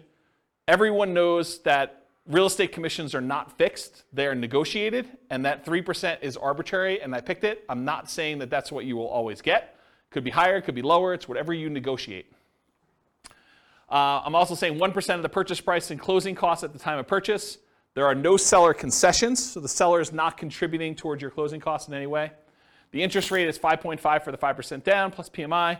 It's a 360-month mortgage term, 30-year loan. Rent on this property is $2,600 per month, but rent increases at a rate of 3% per year as well. So rent keeps pace with inflation. You could argue that you might be able to do better with lease options. So I didn't do this, but you could say, look, I'm allowing these guys to buy the property. Why would I charge them the same rent that I would charge someone who is doing a lease with an option to buy? I probably could get a small premium for doing that. I didn't do it in this case. So lease option is handicapped a little bit. And then for house hackers, if you're renting out 1 bedroom, I'm assuming you're getting $650 a month for that bedroom. If you're renting out 2, that's 2 times $650 or $1,300. If you're renting out 3, I assumed it's $650 for all 3. That's $1,950 if I did my math right. So while you're owner occupying the properties, you are collecting that on 1 property. Once you convert it to a regular rental, it's the $2,600 a month. 3% of the monthly income is the assumed vacancy rate. So that's what I assume for vacancy. That's if they're managing their properties well. They're starting 60 to 90 days ahead of time. They're not letting the properties go vacant before they start marketing. They're really doing a good job managing their properties. 10% of the monthly income is the assumed maintenance rate. So that's what we're setting aside for maintenance. And then 0.75% of the value of the property is assumed property taxes. So property taxes at the start is about $28, $12, $50 per year. And some people in other states are thinking, wow, James, that's really low. And some people are like, wow, that's really high. So we're using a number that I think is defensible. Again, you can copy these to your own account and change all the assumptions. And as the property value goes up, so does that taxes, because it's based on the value of the property each year instead of it being just a fixed number. And then I'm saying 0.4% of the value of the property each year is assumed for the property insurance rate. So based on that initial value of $375, it's about $1,500 per year. And again, people in other states are like, James, that's really low or really high, although I think most people will say that's really low. This is a residential property, and 15% of the purchase price is considered the value of the land. So you cannot depreciate the value of the land, so that is my assumption for that calculation. And so that's when I'm doing my depreciation calculation. I'm saying that 85% of the purchase price is the depreciable amount. Any questions on my property assumptions? It's going slow so that when I give you the numbers, you're not asking me all the questions about my assumptions. This is why I take the time to do it ahead of time. There's some thought here. Okay, so this is sort of a review. If you came last week, we did the buy and hold stuff. So this is them if they say, look, I'm not doing any real estate at all. This is the person's situation. We just covered all the details. This is them investing completely in stocks. No real estate, they're renting. So if they just do all stocks, no real estate, it takes them 482 months in order to be able to be financially independent. And it's all from their stock market account and if they hit Social Security, from the Social Security. I have a quick question. Yeah. Do you assume their salaries follow inflation, or do you keep? Yes. Yes, Okay. the salary does increase with inflation. And Yep. it's the same as inflation? And expenses. Okay. So their personal expenses and their salary increase with inflation. Yeah. Okay. Yep, absolutely. So really, they may be saving slightly more than $1,000 a month over time, but if you adjust back for inflation, it's actually $1,000 in inflated dollars. But a lot of jobs don't follow inflation, so that's why. And some So do. most do better when you figure that people jump job to job. Yeah. but- Yeah. Yep. Yeah, I looked at data on that a long time ago. All right, so any questions on this? Cool, that's easy. All right, so now we've added in, they're gonna buy 1 owner-occupant property. They're just gonna move in, and now they're gonna actually invest in stocks. Now, when they move into an owner-occupant property, they actually end up saving less, right? Because the amount that it costs them to buy a property is much higher than the amount that it costs them to rent a property. So in that case, we make an adjustment, and they end up saving less. Still, though, works out better. 396 months. And it turns out it's 396 months. I'll kind of jump ahead. I'll steal some thunder for myself. Turns out it's 396 months because that's when they pay off their property. And when you pay off your property, you no longer have to pay the principal and interest part of that payment. And so that actually gets subtracted from the $5,000 they need to earn in order to be considered financially independent. It's now $5,000 minus that principal and interest part because they don't have a housing expense. They have taxes and insurance and maintenance on the property, but they don't have a principal and interest part. And so they achieve financial independence when that property is free and clear. Does that make sense? Okay. Now, this other one is they rent, but they're buying 20% down payment rentals. That takes 370 months for them to be financially independent. So it gets a little bit better if they buy 20% down rentals. Then if they buy 25% down rentals, they're still renting themselves, they can achieve financial independence in 346 months. A little faster. What if they do 15% down rentals? Takes a little longer, 370 months. Okay? To rent or buy. Should Norma keep renting for $1,800 a month? It increases with inflation, or buy a property with almost $600 a month higher monthly cost. They go from saving about $1,000 per month when renting to about $420 per month when they buy a property to live in. So they significantly decrease their savings amount. Yeah, Nick? But like you were saying, that's a fixed cost that never changes. Yes, and it does switch over after some point. Yeah, I'm going to do a whole chart on that for the upcoming podcast. Yep, you're right though. Should they rent or buy? So when nomading, except nomading by proxy, they are moving in and therefore have this reduced savings amount. Right? So when they do nomad, they're buying a property to live in, and so they're not saving $1,000 a month anymore. Now they're saving less, like $420 a month. And as they buy more and more expensive properties, it may even get worse. Right? So will it matter? Like, is that going to really hurt them? We're going to find out. So now I've said, what if they buy their one owner occupant, then they do 20% down payment rentals? Well, that actually increases to 394 months. What if they buy one owner occupant, then they do 25% down? Same thing, 394 months. Huh, that's weird. They're the same amount for buying 20% or 25%. What if they do one owner occupant, then they buy 15% down rentals? Huh, that's also 394 months. Why are all three of those 394 months? Well, I told you. It's because that's when they pay off the house that they lived in.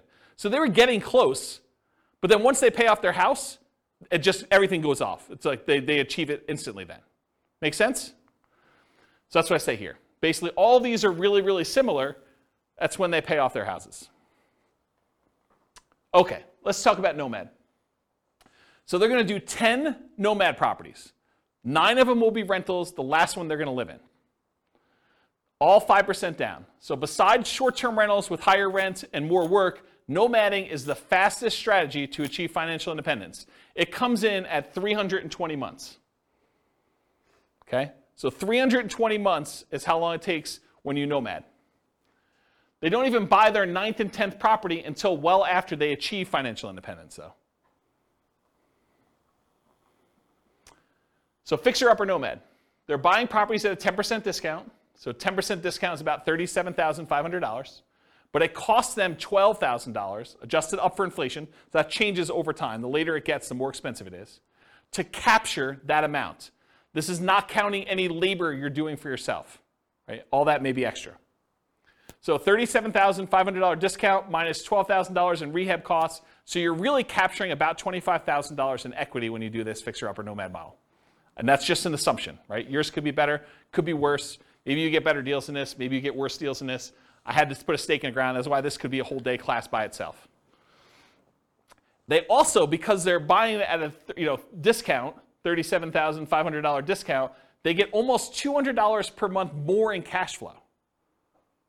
Right? Because they're borrowing less. They're doing 5% of a 10% discount instead of 5% of the full price.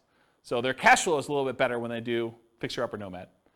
They need more money to acquire/rehab the properties, though, which actually delays when they can buy the property. Because if they were just trying to buy a property as quickly as they could save up just a 5% down payment plus closing costs, now they need 5% down payment plus $12,000 plus 1% in closing costs. It delays when they buy that first property and some subsequent properties as well. Okay? But then they're collecting better cash flow on it, which helps them qualify for future loans and kind of replenishes their money, but they still need $12,000 in rehab money for the next one too, because I assume that they're repeating it every time. So regular nomad needs about $22,500 for down payments versus this $32,250 with the rehab costs. And I just broke out the math. The 5% down payment on the discounted purchase price is $16,875. The 1% in closing costs is about $33,775 and $12K in rehab. That's where this $32,250 comes from. And it delays when they acquire their first property. So any questions on my assumptions? The reveal? So that takes 231 months to achieve financial independence. Before it took 320 for them doing the regular nomad. Now if you buy a property at a 10% discount and you get that extra cash flow, even though it delays you buying your first one a little bit, maybe even a couple other ones, it's actually faster, 231 months. Part of it's the extra cash flow. Any questions on fixer-upper nomad? Nomad by proxy. So they continue to rent themselves, so they're still saving that $1,000 a month, but now they have somebody nomad on their behalf. So that's interesting. We've assumed that they have more than one proxy, which is a big assumption, because if you're just thinking I've got one kid or one friend or one parent or whatever it is who's willing to do this nomad by proxy for me, then this would slow it down, because I've assumed that they could do it as quickly as they can come up with that 5% down payment, and they've got enough people to do it where they're doing that. I assume that there was no benefit or compensation to the proxy. Most of the time when you're having someone nomad by proxy, you're giving them below market rent or ownership in the deal or something else. And I did not assume that in this case, which is a big assumption. And that's why this whole thing could be its own class, right? It could be a whole full day class. They just started paying rent right away. One of the reasons this one does so well is they collect rent right away, so they don't have to wait a year while they're living in the property. They have improved debt to income, which helps them qualify. They're still renting and have income property and properties, and then they buy faster than one per year, because they've got the Nomad by proxy. So this shows you how quickly they're acquiring properties. This is the number of properties owned, and this is time. The red one is Nomad by proxy, so you can see that they acquire them very, very quickly. Basically by the time they're, month 150 or so, they have all 10. The orange one is when they did Fixer Upper Nomad, so that was a little faster, even though it was slower to start. See that? So they had all those, a little bit, around 200 months or so. And then the regular traditional Nomad, it was slow. And I told you, they didn't acquire these last two until after they were financially independent.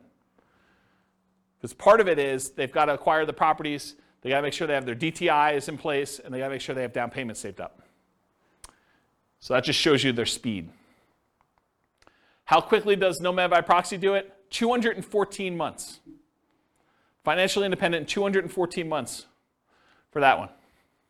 Versus 231 with Fixer Upper and 320 for traditional Nomad.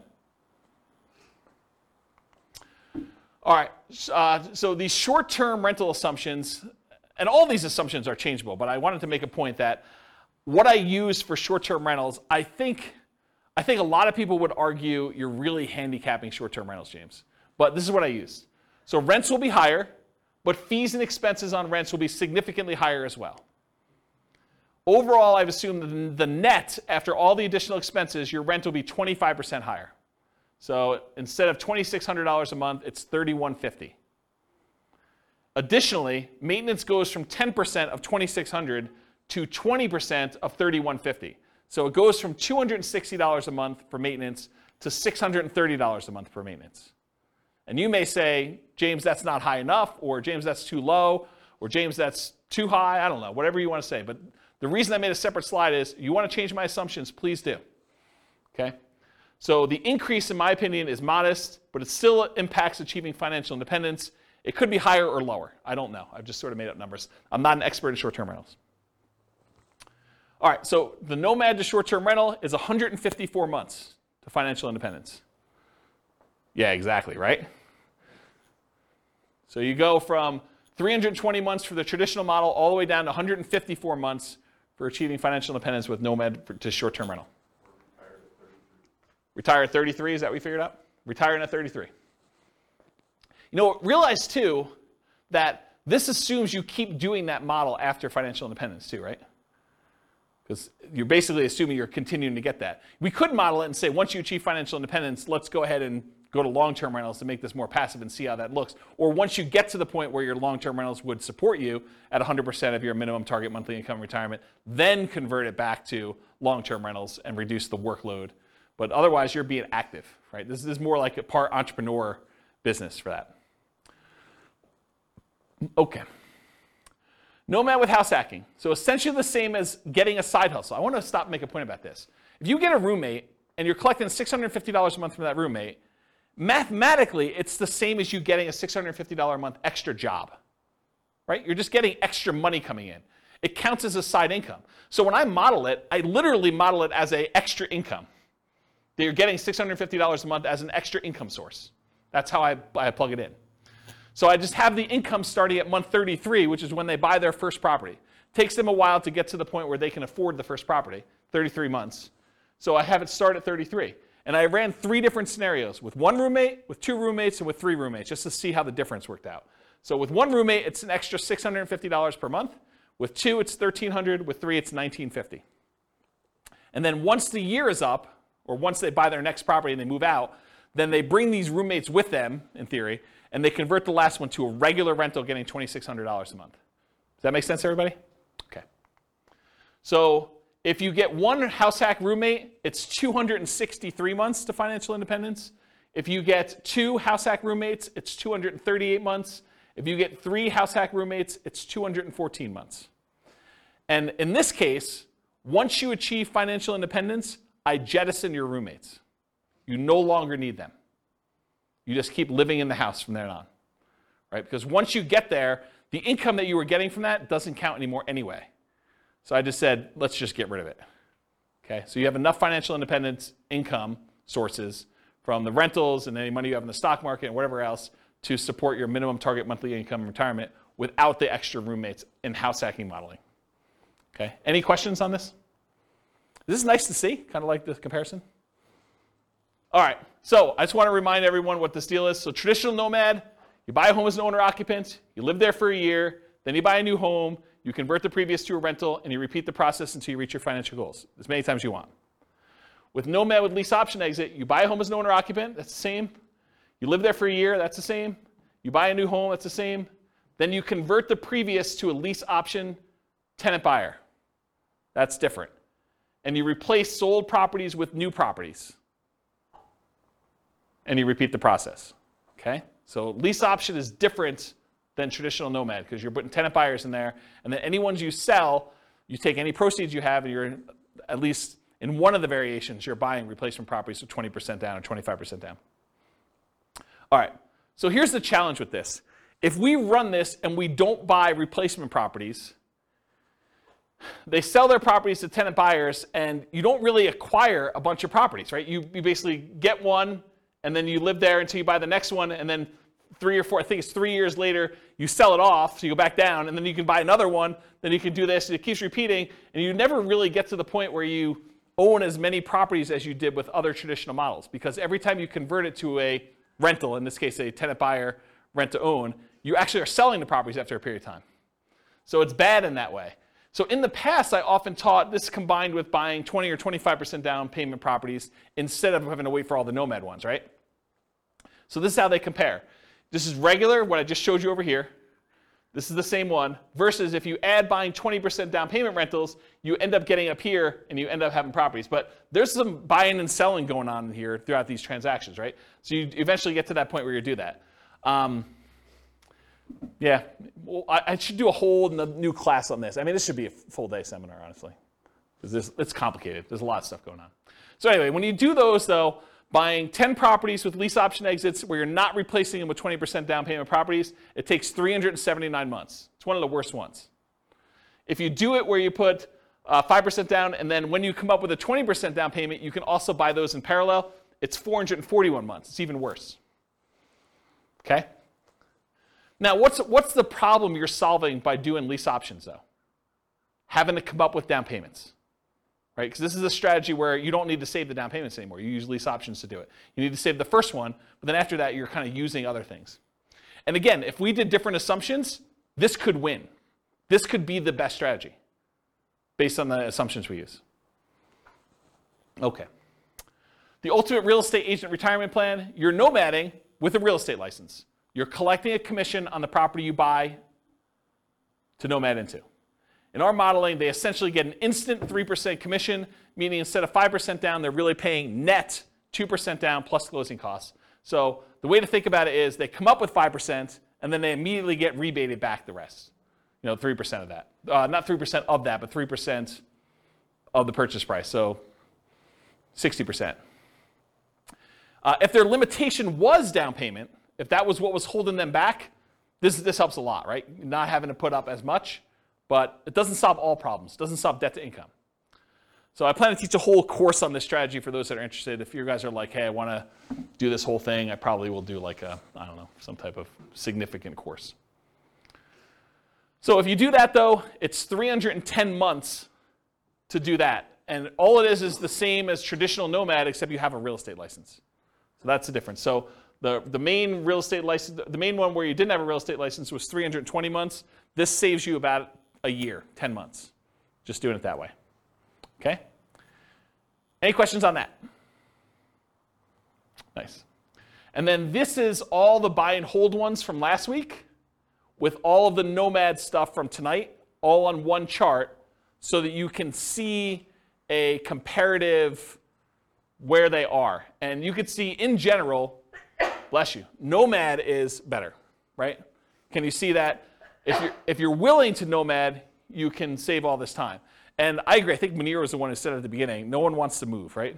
Who wants to go and move into properties? But you make a compelling enough financial argument. You're like, is moving worth 50 grand? Or is moving worth 10 years of not working? You start getting to these points where you need to make that decision for yourself.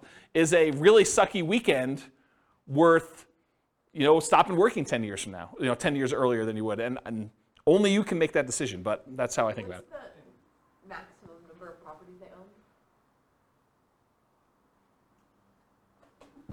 own? What's the maximum number of properties they own, or like what in those cases? I got lost with how many properties they own. It gets confusing. So in most cases, it's 10. There may be a couple that are unusual. Like I think the lease option one where I allow them to buy 20% down rentals as well, I limited the 20% down ones to 10 and also the Nomad ones to 10. So you could technically earn 20, but they don't get there. And then I think I think when I did the buy and hold one last week, I did one owner occupant and then 9 additional rentals so that they all had 10 to max. But we could go look at that. I mean, we have charts on everything you want to see. But I think it's 10 for most of them. So it's 10 moves. 10 moves for Nomad. Sorry. Oh, yes. That's what it's getting at. Is how many times do you have to move? Yes, 10 moves for Nomad. And this is another reason why we need to do a full day class, because I could show you what 5 Nomads look like. Or I could show you what 3 Nomads, then 20% down after that looks like. And those can become interesting because you decide, hey, listen, I'm only willing to do this 3 times, but then I'm willing to do 20% down after that. And now I have like an asset base and some cash flow to help me with my savings, and I'll get to there. That might speed things up enough where the 20% down now looks a lot faster because it was slower before, right? Like this could be a way to jumpstart things and combine them. Or maybe you're like, I'm willing to do short-term rentals for the first X years, but then after that I'm done.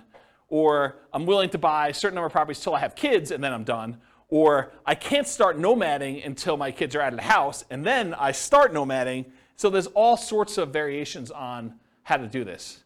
And that's why there's probably multiple full-day events for doing modeling like this. Or copy them into your account and change the assumptions yourself.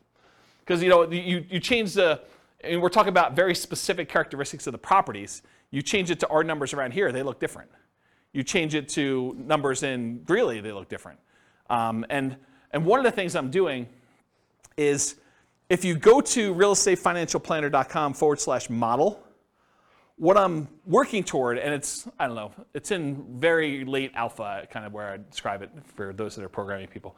I'm actually taking 300 market data sets, what the price and rents and taxes and insurance and maintenance and all that stuff is for 300 different markets, and running them through literally 100 different scenarios. 15% down rentals, 20% down rentals, 25% down rentals, Nomad, house hacking Nomad, ultimate real estate agent retirement plan, like house hacking, like all of these different variations. Or, what if I get, 25% more income, or what if I get $100 per month more rent on properties, or $100 less in rent on properties, or what if I hire a property manager or don't hire a property manager? What if I do all these other things? And so there'll be like 100 variations that compare themselves to each other based on that city's specific numbers.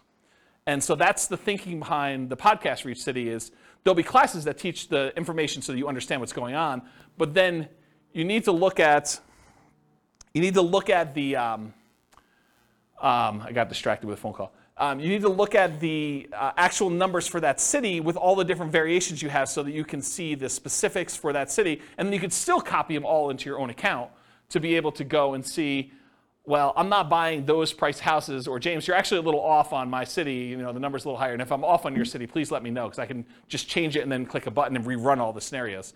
That's why I'm writing the code to do that.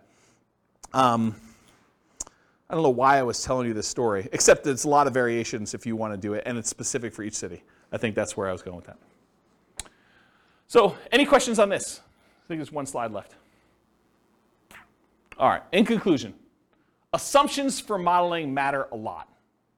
right? You change one little thing, it's like the butterfly wings flapping and all that other stuff, right? I mean, you make one little tweak here, and that cascades out over 720 months, and you doing certain things. Should you pay off properties early? Like you could decide to do that too. Or what if you got better than the assumptions I used in the stock market? Or what if you're afraid of the stock market and you're keeping this in savings accounts? All these things matter. And so I think changing all those things can matter a lot. If you change the assumptions for your income expenses, it changes everything. For market conditions, appreciation rate, rent appreciation rate, price, interest rate, vacancy, rent, maintenance, property management, taxes, insurance, the stock market rate of return, what you're investing in and its risk profile of what you're doing, and then your target monthly income retirement. If it wasn't $5,000 a month, might significantly change the numbers for these guys. Might be better or worse. You don't really know.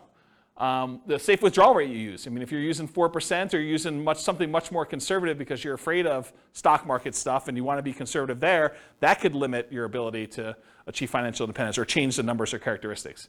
So the strategies that work best in that market may differ. So you shouldn't use the numbers from tonight as like a fixed thing, but I think it's instructive to see how I set it up and what the assumptions were and kind of how they relate to each other for one particular person with one set of assumptions in the one market. You got to do the math for your own stuff. And then I mentioned the website, realestatefinancialplanner.com/model, and then just pick your city. And I think I did a whole bunch of, I think I did 305 cities or something like that. It was about 300. And so you can go look at those and see like how they all work. Do you have a question? Sorry, I really like numbers. So I'm just curious in your assumptions. You don't talk about health insurance benefits? It's included in personal expenses. And personal expenses. So my question is, that can change when you have employment versus not. Does that change in your calculations, or do you keep it? It's easy to do, right? So I'm just saying, in your modeling, can you change that? Yeah, and I'm going to tell you how to do it right now, right? So we said when they achieve financial independence is when their income emits $5,000 a month. Yeah. So if they're working and it's $5,000 a month, maybe for the retirement one, we say it's now $550 or $6,000 or whatever it is, right? So you just change what you need to have in retirement. And I did a class earlier this year where I had you walk through, it's the budgeting class. I made a budget spreadsheet. And it's a special budgeting spreadsheet because most budgets allow you to kind of do a budget for today, right? They kind of do that. My budget spreadsheet had all the different things that you'd have as income and expenses. It mostly does expenses, income on the right-hand side. But it does mostly expenses. But then it has 3 columns. Bless you. It has column number 1 for what's your current stuff. Like, what are you spending money on now? Column number 2 is what's your minimum. What I would call is if you really were tired of your work, or you got sick and you couldn't really work, or something happened to you, and you were going to live a lean fire, or sort of like your minimum where you're not going out to eat every night, maybe you have Netflix, but you don't have the other streaming services. Like, you really, really cut back and you had like a super lean budget. That's minimum target monthly income. Then you have a 3rd column for your ideal. And basically I have you write down, okay, if I'm living my current one, I'm spending this much on dining out. But for lean, I'm spending this much, and for my ideal, I'm spending this much. And so at the end of it, it gives you 3 different numbers. It gives you your number for today, so you know where you are. But then it gives you a number for if everything really got bad, like, do I have enough, and how close am I to have enough? And then the 3rd one is, this is really what I'd like to live at. And so you have a number for that. And then later on, I show you how much you need from investments, cash flow, and pensions, and all that stuff. And so I do some math for you there to show you what the numbers you need for each of the 3, so that you can then quickly see where I am compared to that. And I think that's a better way, in my opinion, to do budgeting, to kind of do like your current, your lean, and then your kind of target ideal one. But that answers your health insurance question, because when you do the health insurance section down there, you say, this is current. This is if I really had to stop working, or I got to the point where I'm like, I'm done. And then this is, look, if I really want to be living my fat fire or total fire, whatever you want to call it, then this is my number for that. And you can go ahead and budget all 3 ways and see the differences between them. Yeah. So that sort of answers your question about how to do it, right? Totally. Yeah. Okay, cool. Any other questions? That's all I got. Good stuff? Great stuff. Yeah. You're very, very welcome. Yeah, thanks for coming. I do appreciate it. It's good to see you guys. All right, on that note, I will see you all in the future. With home prices up, mortgage interest rates up, and rents up but not quite enough to counteract the higher prices and interest rates, cash flow on rental properties in Boca Raton is harder than ever. Book a call with the Real Estate Financial Planner to apply our proprietary 88 strategies to improve cash flow on your rentals. See the show notes for a link to schedule your call and improve your cash flow today.